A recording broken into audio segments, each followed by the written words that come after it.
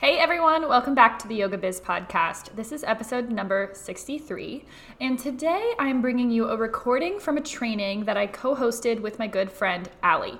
We talked about trauma-informed business practices, trauma-informed teaching, and really what this buzzword trauma means and how as yoga teachers we can be more trauma sensitive and more trauma aware. As you listen to the recording, you will notice that we are answering questions that come up in the chat in real time. So as you listen to this training, I want you to imagine that you were there with us, and definitely send us any questions or comments or feedback that you have from this training. We would absolutely love to hear it. Lastly, within this training, we mentioned that we are hosting a 5-day trauma-informed business boot camp going down in mid-September. So if you want the details on that, go down to the show notes and you can click the link in the show notes to get all the information and to enroll with the early bird price of $127. So without further ado, here is me and Allie Hauck talking about trauma-informed yoga and business practices.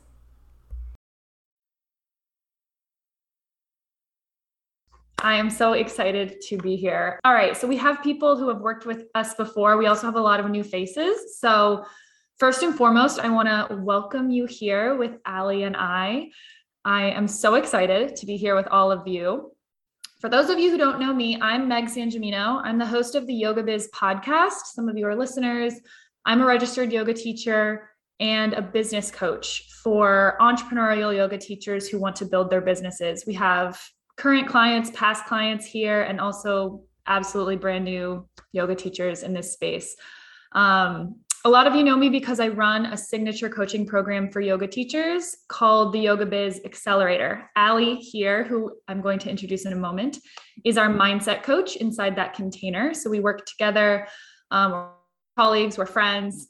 Allie is a licensed professional counselor, a registered yoga teacher. She's also a lot of other things, as we all are.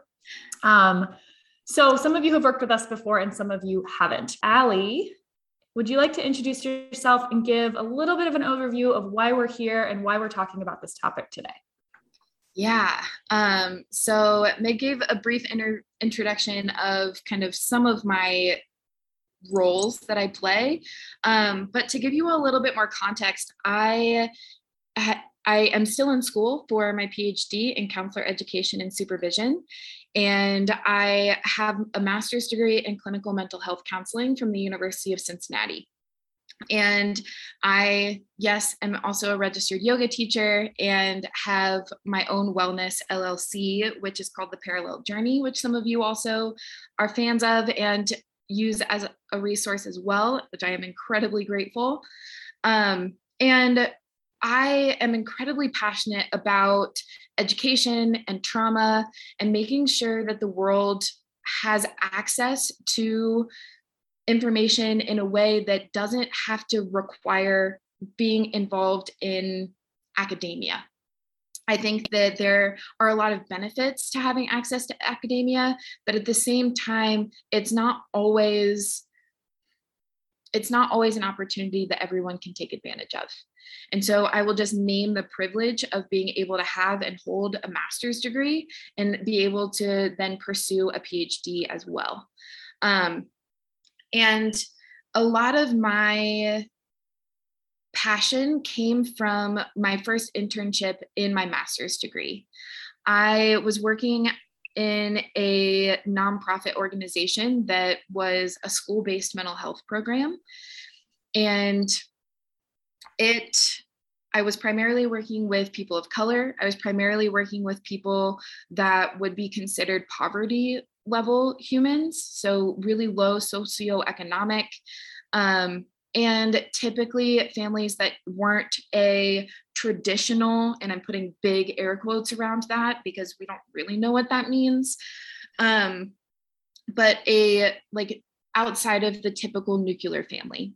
So there were a lot of extra dynamics in their family roles. There was a lot of extra pressures, not a lot of access and opportunity to things.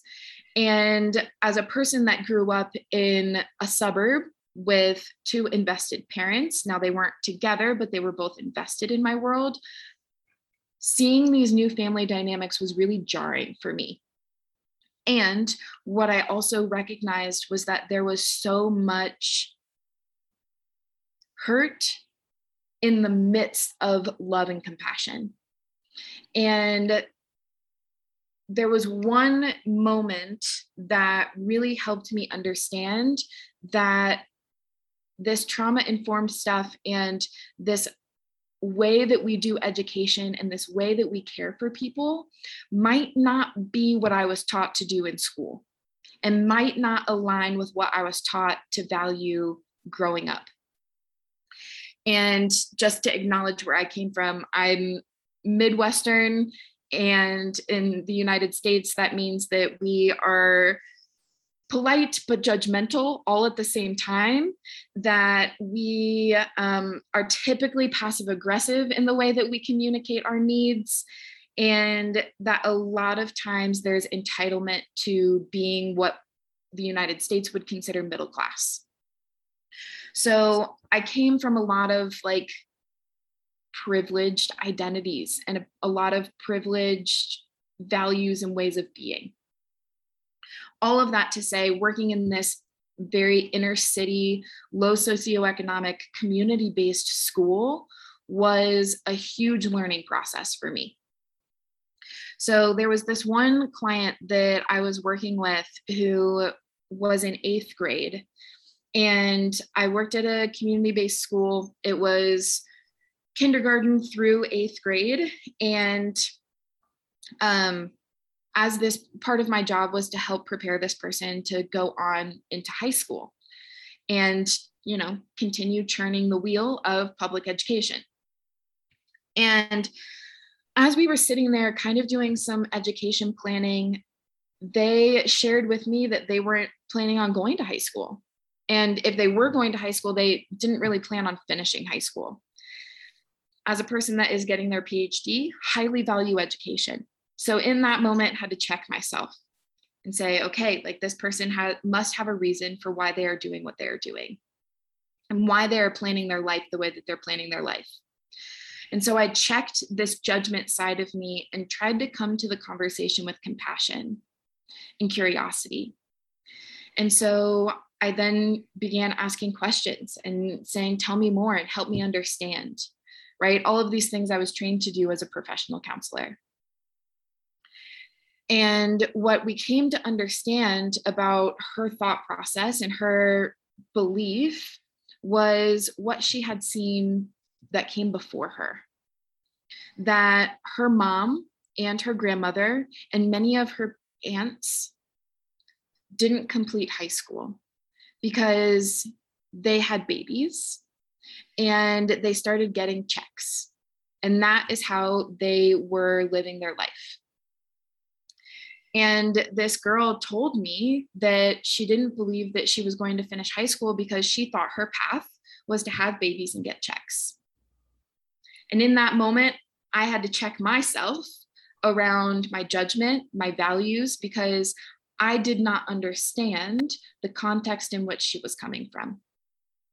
And in that moment, I realized that I had so much unlearning to do that I completely pivoted what I wanted to do and who I wanted to serve in my counseling practice, and has since shifted who I would like to care for and serve in all of what I do. Education, supervision, counseling, mindset coaching, much of it.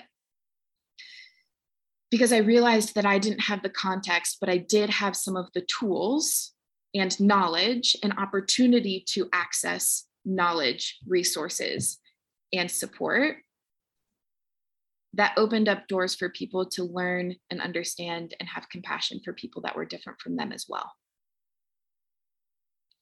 So all of that to say that this was a life-changing and career-changing moment for me that helped me put into perspective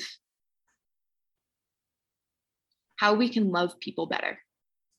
And that is an incredibly beautiful, but also an incredibly messy process. And why I think all of this is so important. I love that story. Thank you. And today we're going to be talking about a lot of like the really important things Allie just touched on. We're not going to shy away from the hard topics like privilege, right? Like unlearning things that we've taken as truth and norms, and right.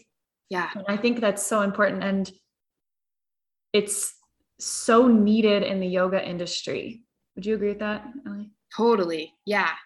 Yeah. Because inherently, and this is someone that I very highly value in the field, had shared with me that yoga is inherently trauma informed.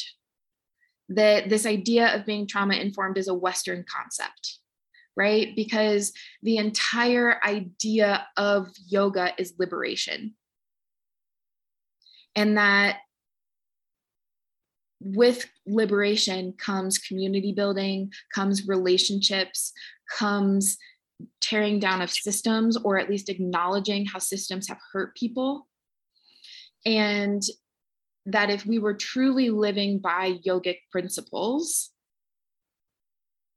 trauma informed and trauma competencies are going to inherently be there. And so a lot of what we'll talk about today is framed within Western language, but I want to acknowledge is inherently part of yogic philosophy. Totally. Absolutely. So we're going to get to that question in a second, Bonnie. That's the first thing we're going to talk about. But before we jump into these topics of, what does it mean to be trauma informed in the yoga industry here in the West? And how can all of us learn more and implement more and be trauma sensitive, all these things? I want to first ask this community a question, and I want you to all answer in the chat. There's 22 of you here with us live. I think it's really important to first reflect on why you want to learn about this topic. So drop it in the chat. Why are you here? Why did the word trauma or trauma informed inspire you to click register for this training? And we want to see your answers, and we won't say anyone's names, but we might read some of them out because we want you to be very connected to your intention for being here today. So go ahead and share in the chat, and we'll give you a couple seconds here.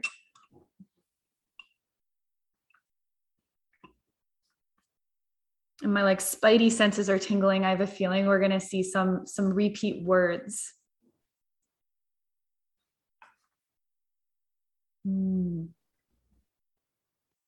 So I'm seeing words like inclusive, diversity, sensitive to people's needs, safety.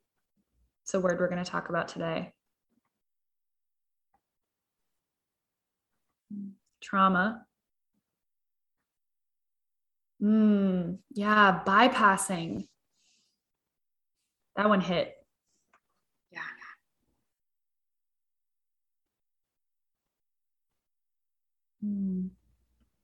That we see this as a buzzword, that trauma informed is a buzzword, but it doesn't actually feel like there's been a shift in the space created. Someone shares that they've been to trauma informed classes, but they weren't actually trauma sensitive. So it's this buzzword that people almost use as like a marketing tactic, right?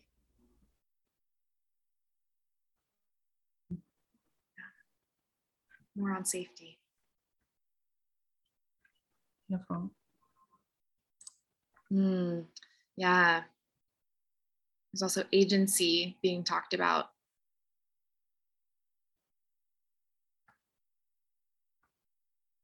Diversity.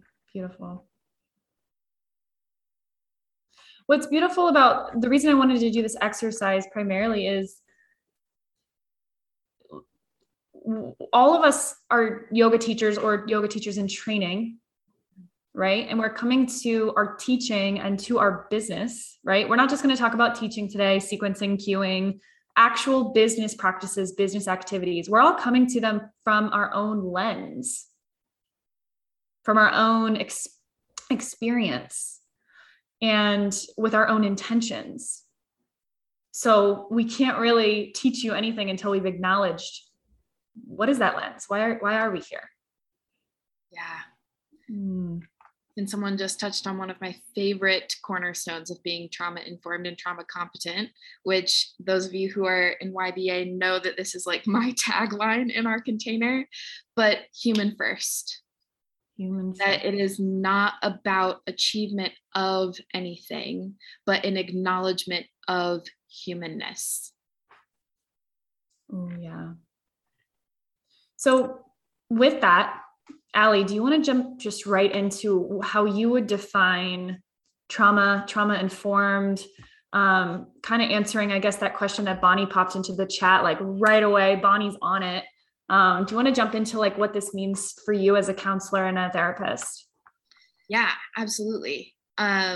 So a lot of what I read a lot of books, but a lot of the people that I read, value, and have learned from and taken pieces from acknowledge that trauma is a biological response to something that happens to us, right? That trauma is not just an event, but an experience of and an impact of an event that changes our physical biology, which then changes how we interact with the world around us, primarily for the purpose of protection and survival. So a lot of what I read about, a lot of what I do in my counseling practice is less around, and I still provide coping skills, but I also acknowledge that I'm working with the central nervous system. I am working with the brain. I am working with things that are most of the time unconscious until we bring them to the conscious space. But that it's a lot of biology, way more than I think a lot of my clients anticipate when they come to therapy. And thus, a lot more than what they anticipate when they come to a yoga class, right? And I think Meg froze, but we'll keep going. So to be trauma informed for me is to acknowledge that trauma exists, that many of us have been through an experience of trauma, and that it has changed us or made us adapt in maybe a way that we wouldn't have chosen for ourselves.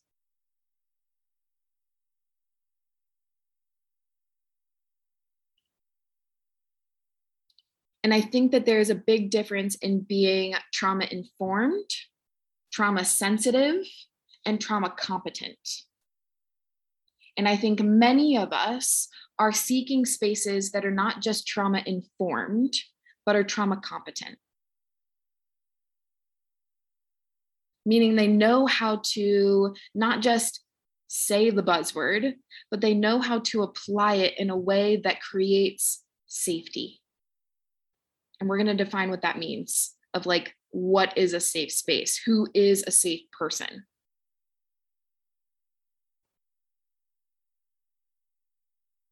Because that's important. And I think we talk about it. And this is also, I think, a lot of what my beef with not just the mental health field, but also with the wellness areas is that we give a lot of lip service. We jab about this stuff a lot, but we don't talk about how to apply these concepts in a way that has an impact. So to be trauma informed is to know and understand that these things exist and who they impact. We have an incredible study that has been now published by the CDC that maybe some of you have heard about that is called the ACEs study, or it is the Adverse Childhood Experiences study. And this is around, so it's a list, I believe it's a list of like 10 to 15 items that includes things from grief and loss to abuse to moments of crisis. And it's just a list and you just check them off. And it talks about things that you experienced before the age of 18, right? In Western world, that is how we define childhood versus adulthood. And so that is the marker for this study. What we have learned from that study is that there is a majority of people that have been looked at. 15,000 people, I think, have answered this study at this point. And of those 15,000 people, nearly 70% have experienced one or more adverse childhood experience. That's overwhelming. Because what that means is that life has impacted people in a way that changes their biology more often than not.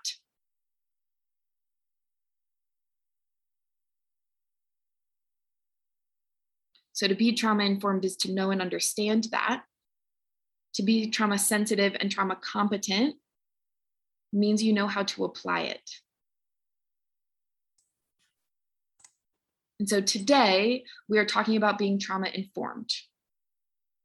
I'm going to be sharing a lot of information with you, with opportunities to then take this further to become trauma competent. I'm back, Allie. You're good. I was like, I'll just keep going. So sorry about that. And it's hard to know what you covered while I was gone. And for those of you who've worked with me before, you know, my Wi-Fi is the worst. So I want to, and let me know, obviously, if this is something you already touched on.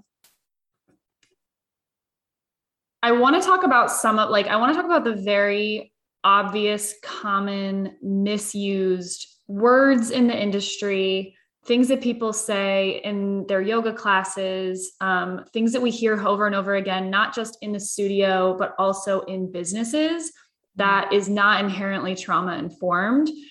Things that people can take away and really like start to reframe and change their language. Did you already cover this? You're smiling. No. Oh, okay. Yeah, this is great. I also just want to touch on what was shared in the chat briefly, that there are differences between big T's and little T's. Yes. And the field has actually moved away from that language, because what we are finding is that little T's that are persistent actually do change our biology in the exact same ways that big T's do. So we have actually just stopped talking about big T and little t trauma. And we now talk about trauma as complex trauma, or like CPTSD, complex PTSD, and PTSD. And if it were up to me, and if it were up to some of the people that I really value in this field, I wish that there was a developmental trauma disorder as well. Because I think that it's not just about how it impacts us afterwards, but I think it also, we have to talk about how it impacts our development. So yes, we as a field have moved away from that language, but for those who have not maybe understood different like experiences of trauma, to understand that there was this development of big T versus little t, which really just means little waves versus a big crisis event. Yeah. I like what I'm seeing in the chat as well. I agree with this, not being a therapist, but I think the concept of little t and big T trauma does create sort of this hierarchy, like one is worse than the other. And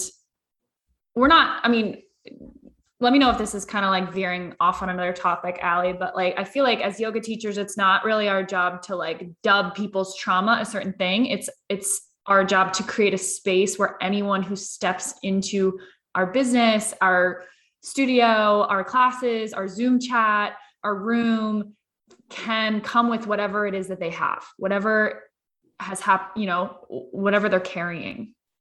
Totally. Yeah. And we talk about this a lot in my education spaces, of being an undergraduate instructor at a emerging Hispanic institution, that we have people who have experienced things that I will never understand. All I can do as the facilitator and as the instructor in that space is create a space where people can show up authentically and be compassionately cared for while they are with me. Part of that is setting up boundaries in that space. Part of that is setting up expectations of language.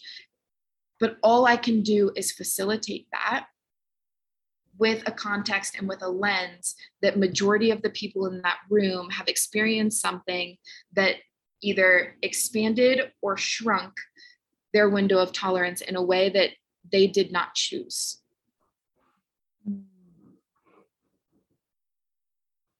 Trauma is trauma. It doesn't matter the magnitude. Yeah, for sure.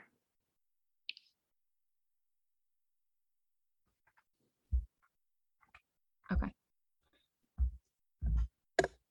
So I'd love to know people, and let me know if I'm cutting in and out. My computer's telling me that my Wi-Fi is unstable for some reason. We have a lot of people here who are clearly very passionate about this topic. I'd love to know, in your experience, what are some things, some almost like red, not a bad way to describe them, like red flags you've seen used in the industry, things that people have said. And then Allie, I would love for you to share the big ones that you like witness. Yeah, for sure. So as they're coming up with those in the chat, I can kind of briefly talk about some of them. I think big ones are, for me, cultural appropriation is a big thing in yoga spaces, and typically a big red flag for me if you don't acknowledge that there's cultural appropriation going on, that you don't have an awareness of that. And if there's not an awareness that we are taking on something that is not ours, I typically venture to jump to also that it's hard for you to have empathy for other people, because if we don't understand that how that's impacting the roots of yoga, we also may not understand how that impacts individuals. Second big thing that I see is, yes, cultural appropriation. You did hear that right. Yet the second thing that I typically see is around language used for certain postures and asanas, of one being a peak pose, something being an advanced asana, and I'm putting air quotes around all of this for those of you who are just listening to this. Things like modification instead of variation.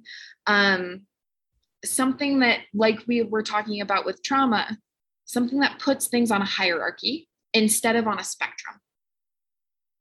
And I think that's a big difference.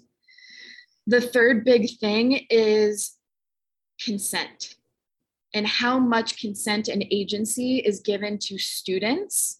And as much as I love how there is a teacher-student relationship within the guru setup, there is also has to be an awareness of agency of the individual, awareness of the individual, and the limited capacity of the teacher or guru, or however you would like that to be termed.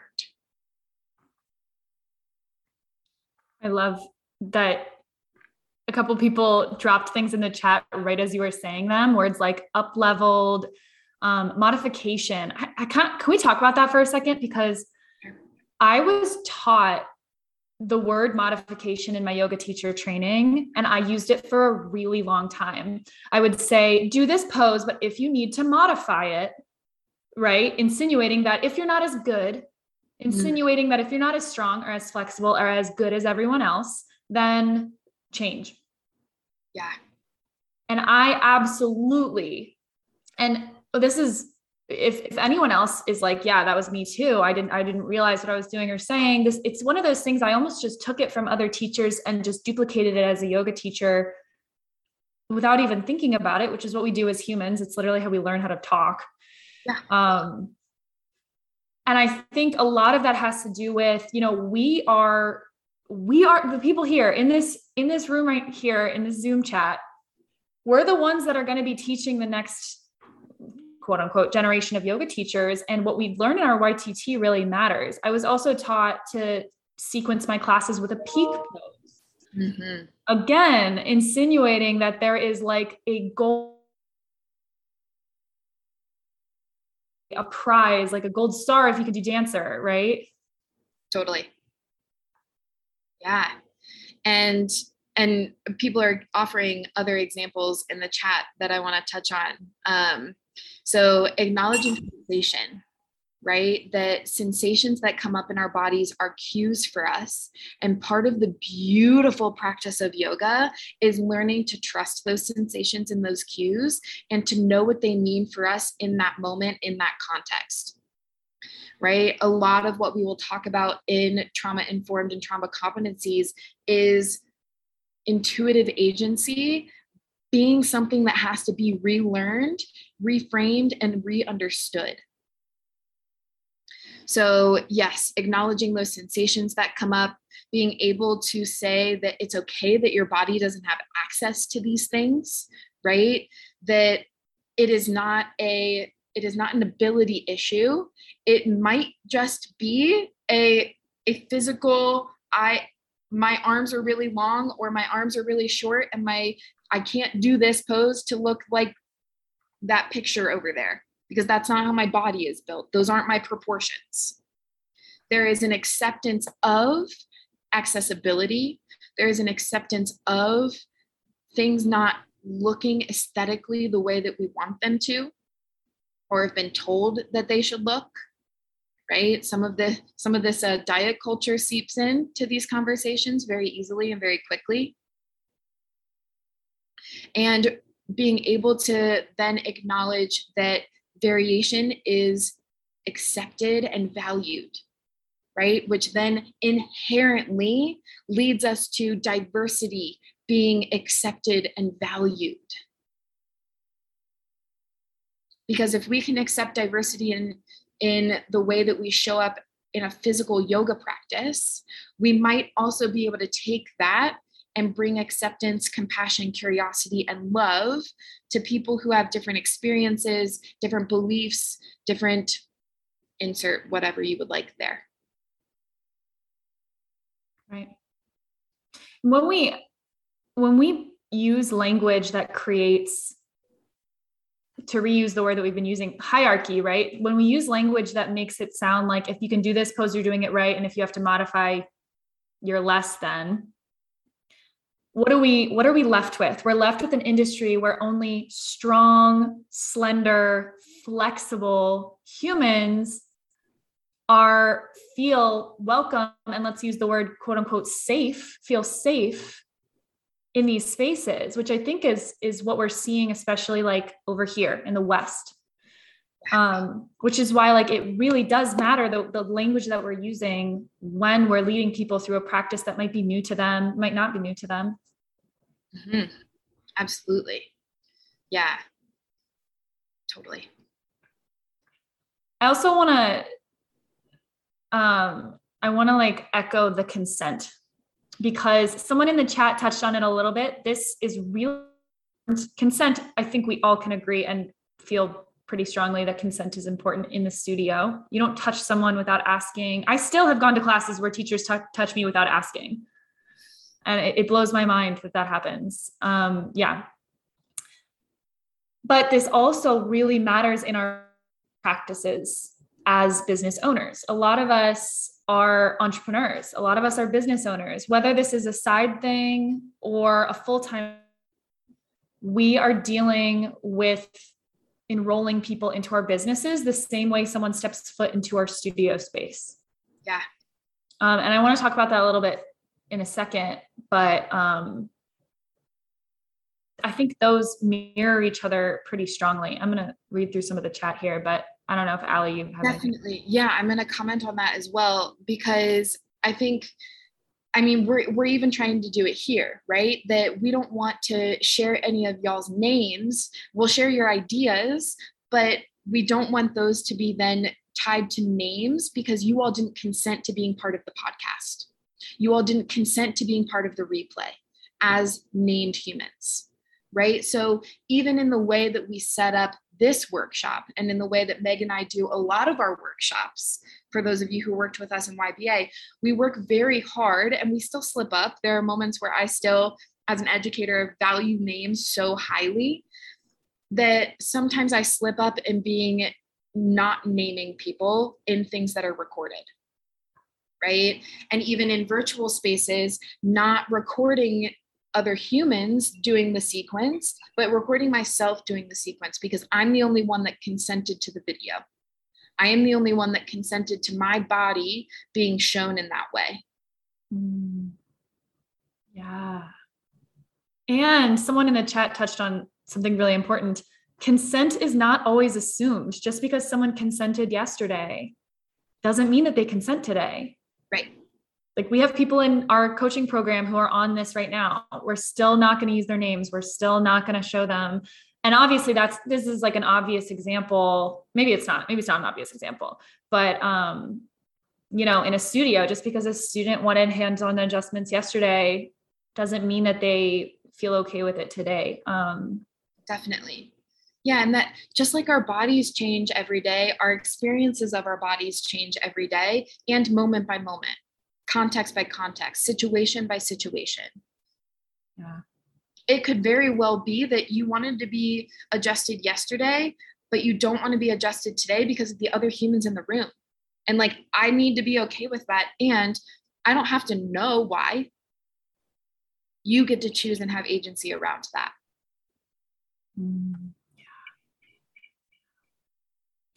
I also love that someone here touched on spiritual bypassing. Mm-hmm. Big time. Huge thing that's very common over here, especially in America. I can't speak for other countries, but that's misusing words like namaste, misusing words like karma when you don't know the proper meaning, whenever you're, whittling down the actual meaning to something. All of that is incredibly harmful. Can be really, really, really harmful. So thank you for the person who shared that in the chat.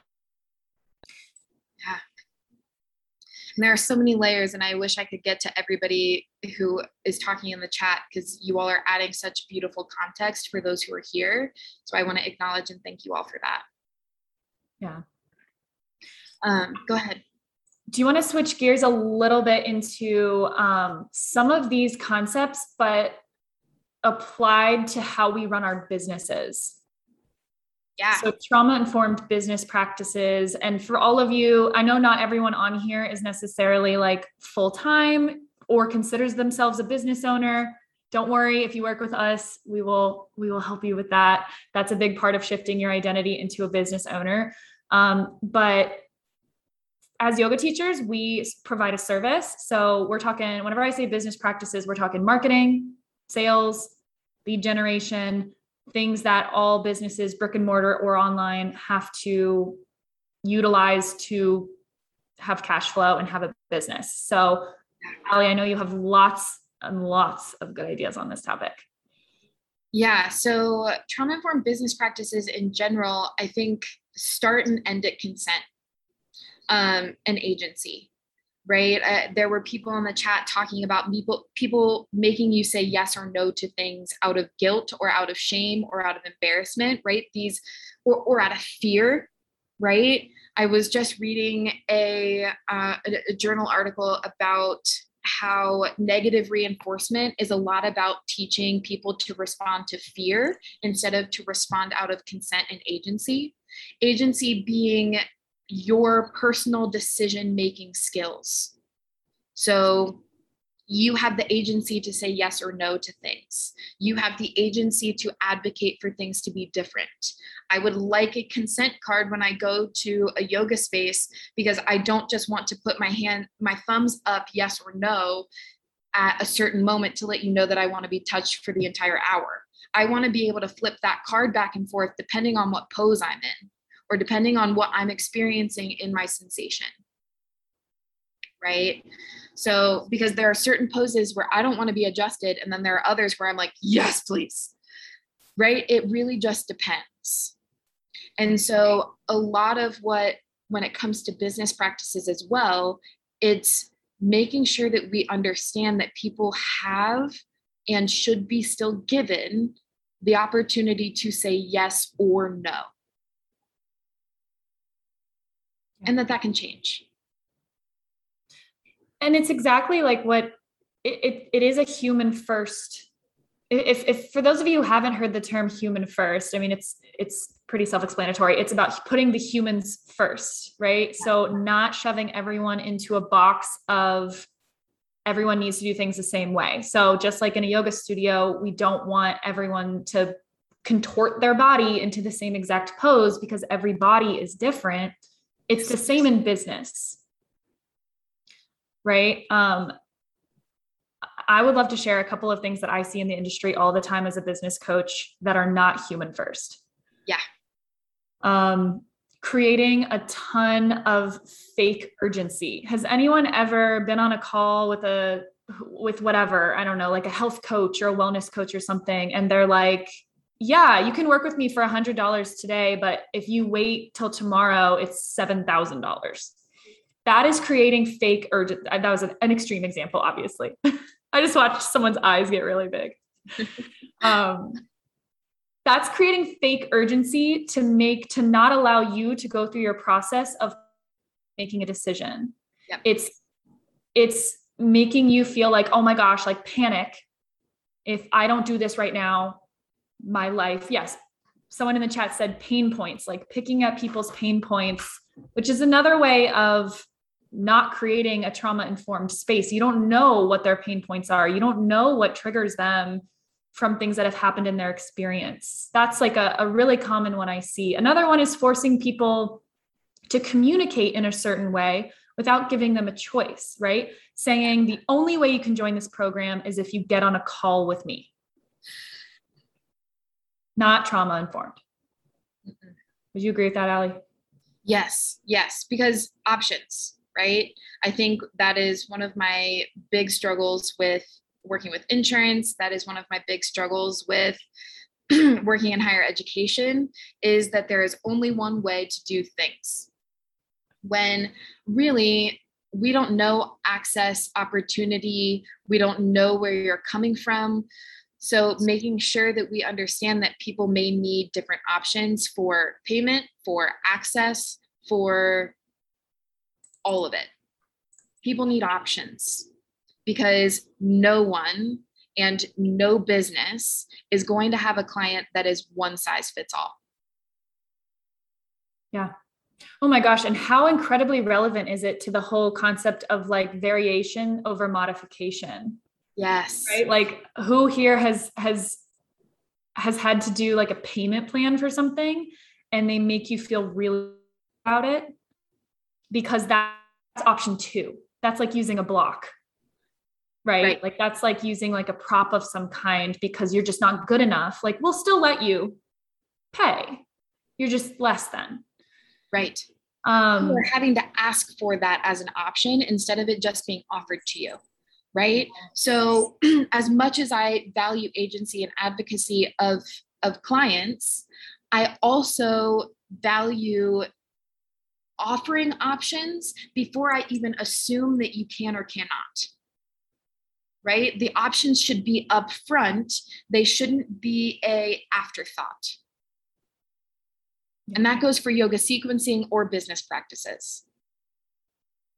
Yeah. We don't offer variations just because we see somebody struggling. We offer variations because they are all accepted offerings. Yeah. Same note. I'm not going to say but, I'm going to say and, because as business owners, it is important to have boundaries. Yes. Right. So I want to like add to that by saying that sometimes the early bird end tomorrow, right? Or like there is urgency, there's natural urgency, right? Like you're running a sale and the sale ends tomorrow. And that's very real. Mm-hmm. Something that we teach, we can't get into it too much, but something we teach in the Yoga Biz Accelerator is sales, whenever you're right, like when you're selling a yoga program or private sessions or something, giving your students enough time to go through their sales process, right? There shouldn't ever really be a time when you should, to the best of your ability as a business owner, make it so that they have enough time to go through their process, to make an informed decision, to maybe shift around funds if they need to talk to their partner, to do all these things that fake urgency or manipulative business practices intentionally don't let you go through that process. Right. Like they don't make it possible to go through that process. Yeah. Yeah, I would totally agree. Mm-hmm. Oh, I love what I'm seeing here. I just have to I'm going to read this one out. This is why it's important to embrace the role of a business owner. Yes. I'm going to hard yes to that. Mm-hmm. Accommodate. Yeah. A ton of variations. Love it. That the sales process is about your client, not about you. Spot on. Yeah. Human first. Mm-hmm. Not like income first. Like we all need income. We all need to pay our bills. Of course, that's important. That's all I'll say about that. Yeah. Before we go any further, I want to define a couple of the terms that we've been talking about and talking around, but haven't actually defined for people.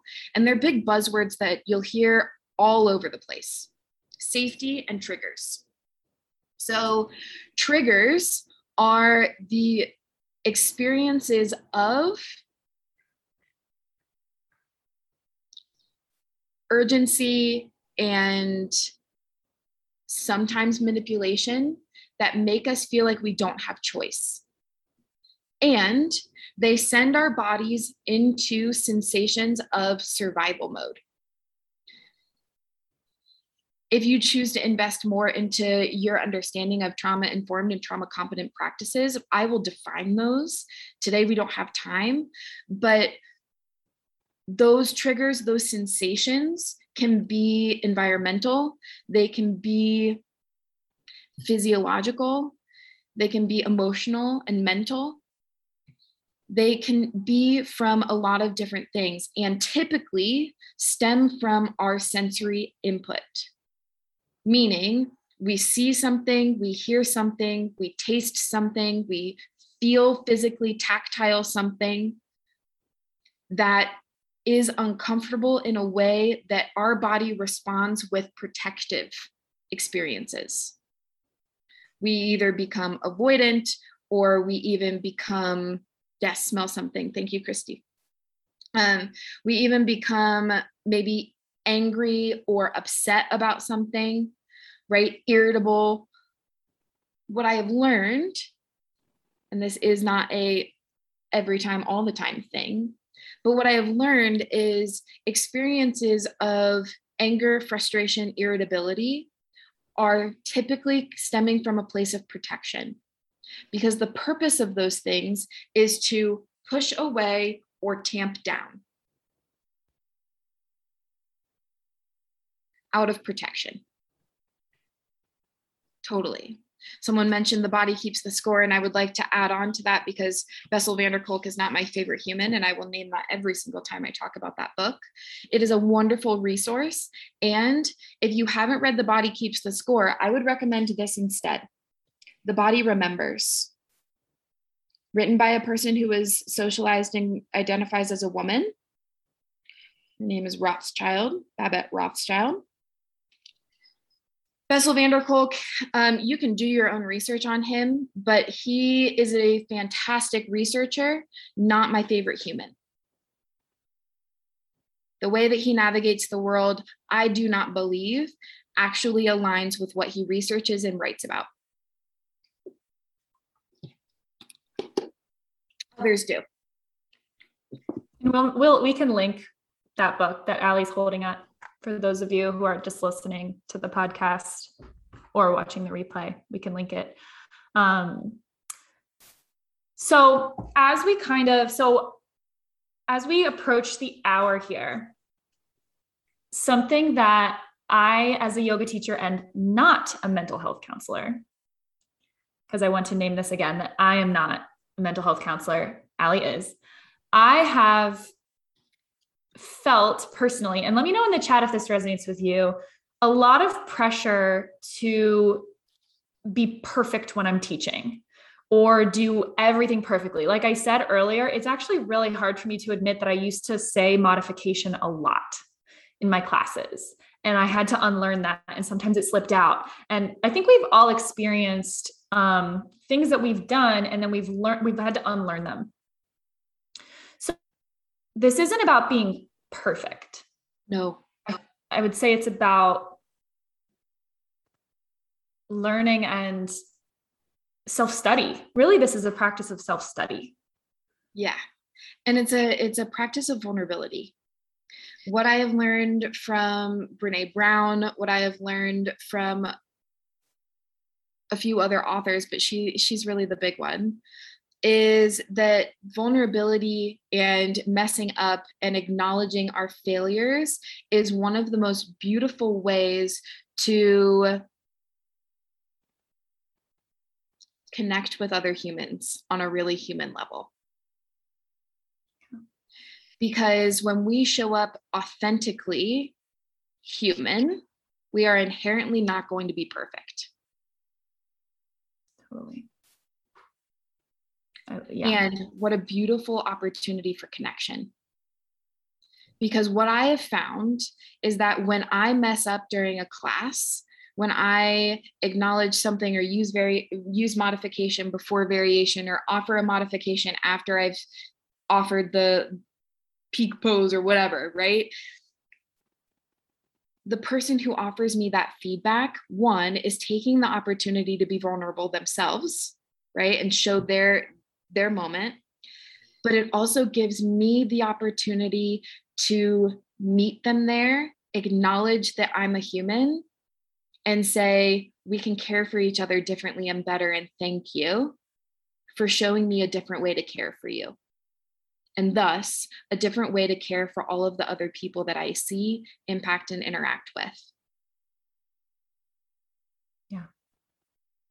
Some of the most powerful conversations I've had with students, because I think we all have experienced students who come in to yoga classes with an expectation of like, I'm not flexible, I need to get stronger.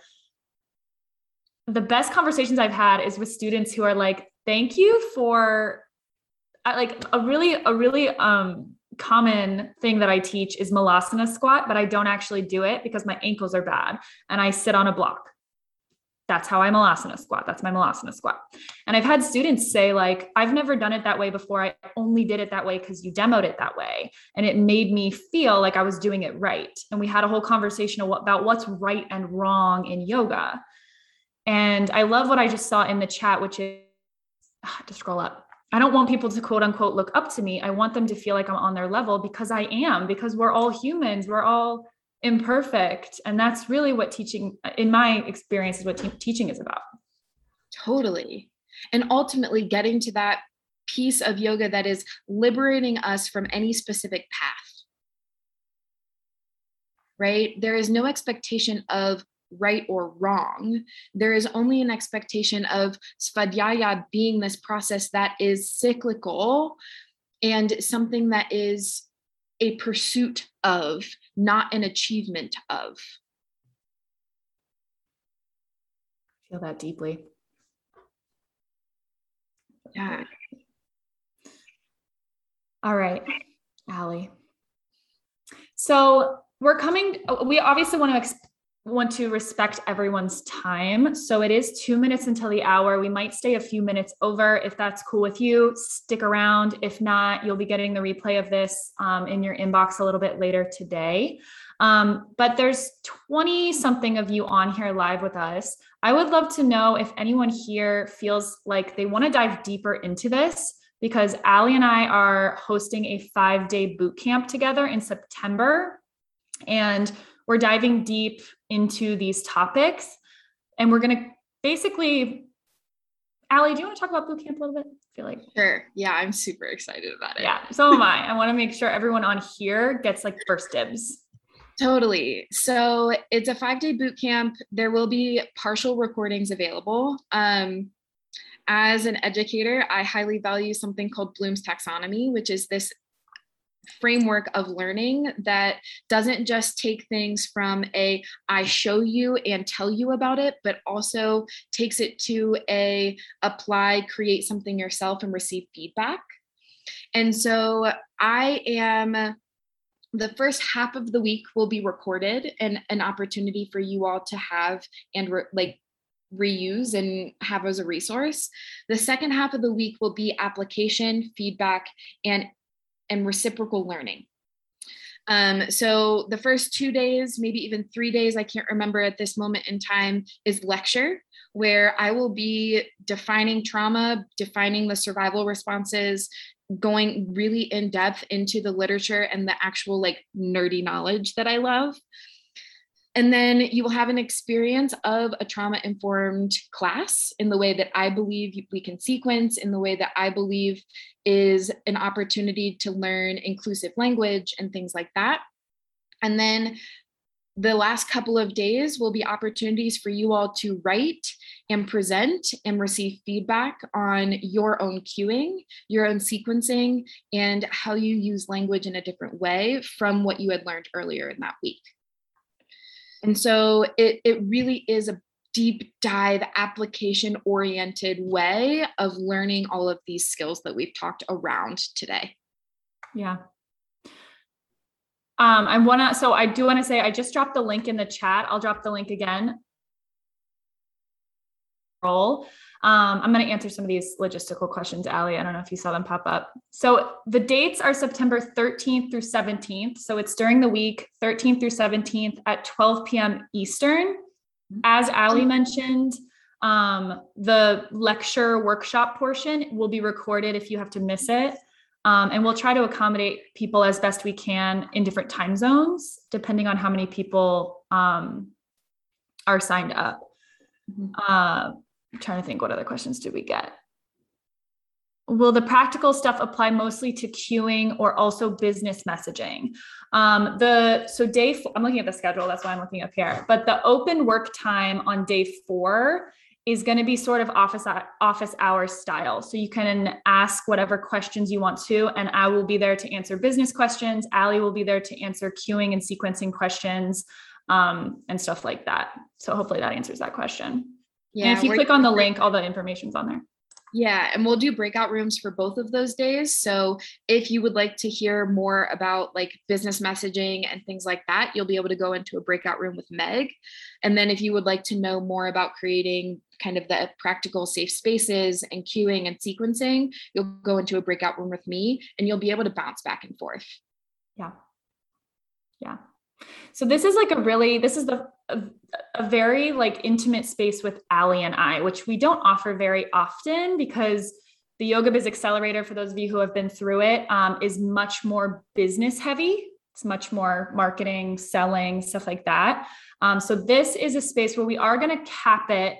We're not sure how many people we're going to cap it at depending on interest, but we want to be able to give you all personalized support, personalized feedback on your teaching style and also your business. So this is $127 right now. That's like our early bird price is $127 for those of you who signed up for this. And for those of you who for those of you who signed up live or came live. Mm-hmm. Are there any other questions on that? I feel like we touched on most things. If you click on the link, everything that we just said is on there. Yeah. So if you have any more questions, you can pop into the sales page. And then Allie, I don't know if you have time, do you want to answer this question that just came up about trauma aware versus trauma informed? Yeah. So we can have an awareness of all of these things and not have it change the way that we use language. We can have it not change the way that we market and set things up. So I think that there's a difference, and I talk about this a lot in counseling education. There's a big difference between having the head knowledge and being able to spout words off and connecting that to my heart in a way that changes how I go about navigating spaces and using language. So I would say that most of you coming into this training were trauma aware, right? You knew what some of these words were, you had heard them, you acknowledged that they were important. And now, hopefully, you feel a little bit more trauma informed in how to take some of those things that you were aware of and shift your language a little bit more. Mm. Yeah. And then there's research around how we become competent around something. Part of that is advocacy, part of that is application, right? And so my hope through boot camp is then to create those of you who would like to become trauma competent yoga teachers. Yeah. Business oriented minded people. Yeah. Taking like theory and putting it into action. Something we talk a lot about in my programs and Allie's work as well. Yeah. To answer that other question, are we able to call ourselves trauma informed? I think that there is no regulated way of being able to say someone is trauma informed, right? That's what my dissertation's on. So there is no regulated way of people being able to use that term in the same way that like using Esquire is a protected term for lawyers. Counselor is not even a protected term for counselors. Play therapist is a protected term because you have to have a credential to go along with it. There are no credentials for trauma informed. So that's my non-answer to that question. Sorry. I also, and this is as someone who has never done a trauma informed certification, I would say it's kind of similar to the coaching industry. It's kind of a unregulated space, but to answer this question, you absolutely 100% can say that you went to a trauma-informed training with a certified licensed counselor, which is, yeah, which is exactly what this boot camp is. Yeah, that answers it. Yeah. Okay. All right. So hopefully, you all will be receiving the replay in your inbox as well as a link to sign up for boot camp. And if you have any questions, feel free to respond to the emails that you've been getting from me and Allie, quote unquote, me and Allie, but it's my email, to ask any questions that you might have. But as we all know, this isn't something that can be talked about that can be fully dove into deeply in 60 minutes. So we really hope that you do consider joining this boot camp so that you can not only learn a little bit deeper, right? Allie is going to present on a lot of these topics, answer a lot of these questions a lot more in depth, but also give you a chance to practice, to receive feedback, to be in a community of other teachers who are passionate about this, because we are changing the industry. Someone said it earlier in the chat that this wasn't something that was talked about years ago. This wasn't something that was talked about when yoga was first brought to the US, or to the West, or to all of the countries that we live in, right? Like, this is something that's so important, and it's something that I truly believe needs to be addressed and talked about and learned about in the wellness and yoga space. Super important.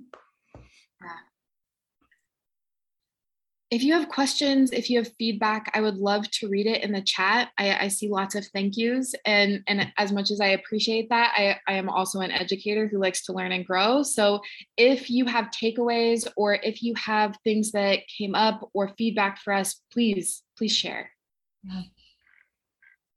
All right, everyone. That's a wrap. That's a wrap on Meg and Allie. We hope you have a beautiful rest of your Monday and rest of be here to answer questions. Just shoot me an email and I'll make sure I share with Allie.